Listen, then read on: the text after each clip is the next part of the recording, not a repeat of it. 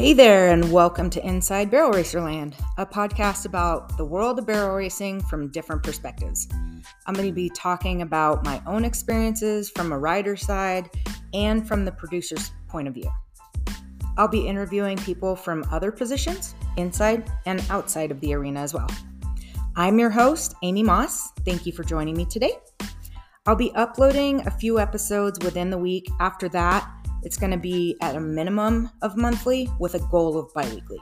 So, with that being said, let's go ahead and get to today's episode.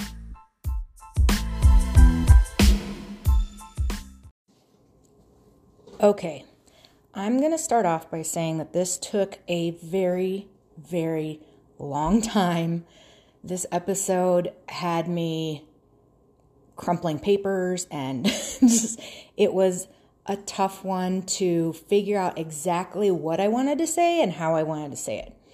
So I literally recorded this a few times and deleted it. So I hope that I get across what I want to say.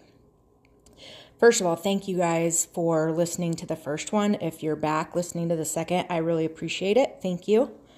So what I want to talk about today is environment. And no, I'm not talking about like going green and tree hugging and recycling. I'm talking like vibes, like people's vibes. So I have done, and when I say vibes, I mean vibes in sports, okay? So I've done a lot of sports since I was little. I've done baseball, basketball, volleyball. I raced quads. I played softballs and all. I've done a lot of sports. Anyway, with that being said, I've seen a lot of different attitudes in sports and from different perspectives of the sport, if that makes sense. You know, parents, athletes, whatever. So, going into barrel racing, I was honestly thinking that people would be a little different just because, I don't know, I guess as an outsider looking in and being at rodeos as a kid and stuff, I don't know, it felt like such a good vibe. So I was thinking that horse people were going to be super chill and awesome and laid back. Well, I wish I could say that that's how it was, and I'm not saying that they're not that way, but you know, in anything, there's going to be a few bad eggs, I guess, if we want to say. So, what I'm talking about is, like, so for instance, if you've been to Vegas during NFR, you can see the difference in the people. Like, if you go during any other time of the year, then you never get, or rarely, I should say, do you get an excuse me or a thank you or a door, you know, held open for you. At the NFR, when you're there, it's completely different. There are manners everywhere. There are kind people everywhere. It's a completely different vibe. So, my question is, why can't we bring that same vibe to the arena? Now, again, I'm not saying that there's everyone at the arena is bad. That's not what I'm saying. What I'm saying is, as competitors, and again, this isn't any sport, but as competitors, I get that there's competition, and I get being, confident. I get that you've got personal goals or team goals, whatever. But I feel like it's okay to be competitive and confident and all of those things and still bring good vibes. You know what I'm saying? One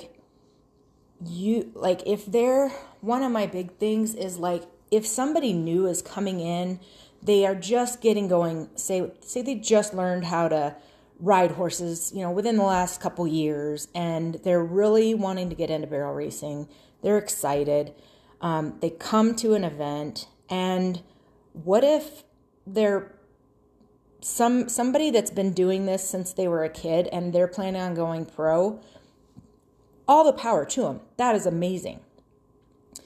And I'm not saying it's just these people, but let's say that person says something to a friend about that person's writing or whatever, and it's overheard.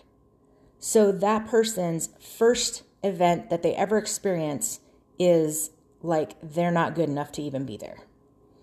So, and this happens in all levels too. I'm not just saying, I'm saying all levels, beginner, intermediate, whatever. The point is, I hear and see a lot of posts and articles about keeping, the next generation in rodeo and, how you should get your kids into horses, other than the fact that it's extremely expensive and you'll wish you hadn't done it. But I mean, in general, people want to keep rodeo alive, of course. It's an awesome sport. It's so good for kids to be involved in. And I personally think the connection with the horse and the responsibility and so on and so on.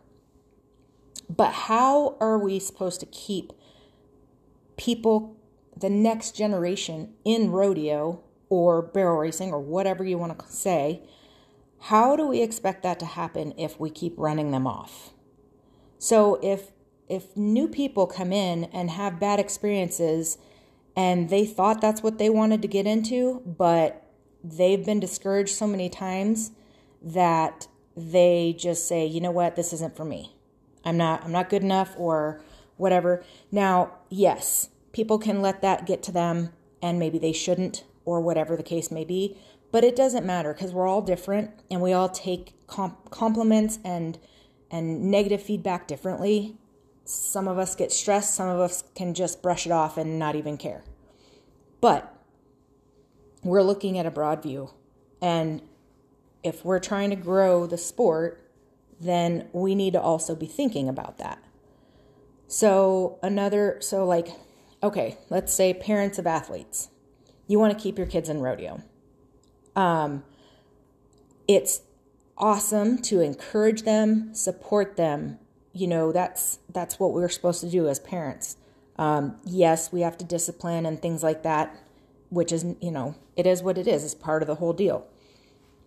But remember, this is, in most cases in rodeo, it's an individual thing, for the most part. If they have a bad run or, whatever, a bad ride, they are already going to be upset with themselves. And I can guarantee you that they are not happy about what they did or how they did or how they performed. They made a mistake. It wasn't the horse's fault. It was theirs. Like, they already know, and they don't need you to reinforce that they did wrong or that they didn't do a good job. It's not wrong to have a bad run. It happens. Everybody experiences it. So dust off, look at what you can fix, and maybe even with them if they want to. But if they don't want to do that, don't force them. They're already thinking about it, I can guarantee you. So that's just what I see from parents sometimes. And that's been in baseball as I was growing up, basketball, any sport. And I know that you guys know this because it's very obvious, especially nowadays with kids wanting to be pro, whatever, and parents push, and some of them make it and some of them don't. But it's okay, and we all change our minds. We all do different things as we grow up. And even as we're adults, we move on to different things. So what I'm saying is, parents, think about the way that your child might be taking in what you're saying. I'm not trying to be lecturing. This is just something that I'm super passionate about because I've seen it so many times playing different sports, and it's super sad. And we want to encourage. So, we want our kids and everyone to be happy, of course, And so like athletes, and I just totally kind of swapped subjects, but athletes, yes, you're all competing against each other, but you don't want to wish bad on your competitor. Yeah, you may want to beat them, but you don't have to have that negative energy towards them. You know what I'm saying? And remember karma, because that's a thing. If you have a personal goal to beat somebody specific or something, good for you. That's your personal goal. Good for you. Just don't let it consume you to where you're bitter or you act differently towards that person. Like, still be encouraging, because you know what? If they beat you, then that's pushing you to be better. And we all have to be pushed to be better, We have to have goals. It would be very boring if we didn't have goals. If you've ever felt like someone's done that to you, if somebody's ever made you feel bad, then it doesn't feel good. So just remember the next time, and we're not perfect. Sometimes we're going to do it. It's going to slip, whatever. But if you keep that in mind and you remember, I remember that time and it made me feel awful. I cried, or I didn't even want to see them again, or whatever. Remember that so you don't do it to someone else. So flip the coin, and how about say something nice, or don't say anything at all, like Thumper. So I was also thinking, the most respected athletes, and the ones that you're just like, man, that person inspires me.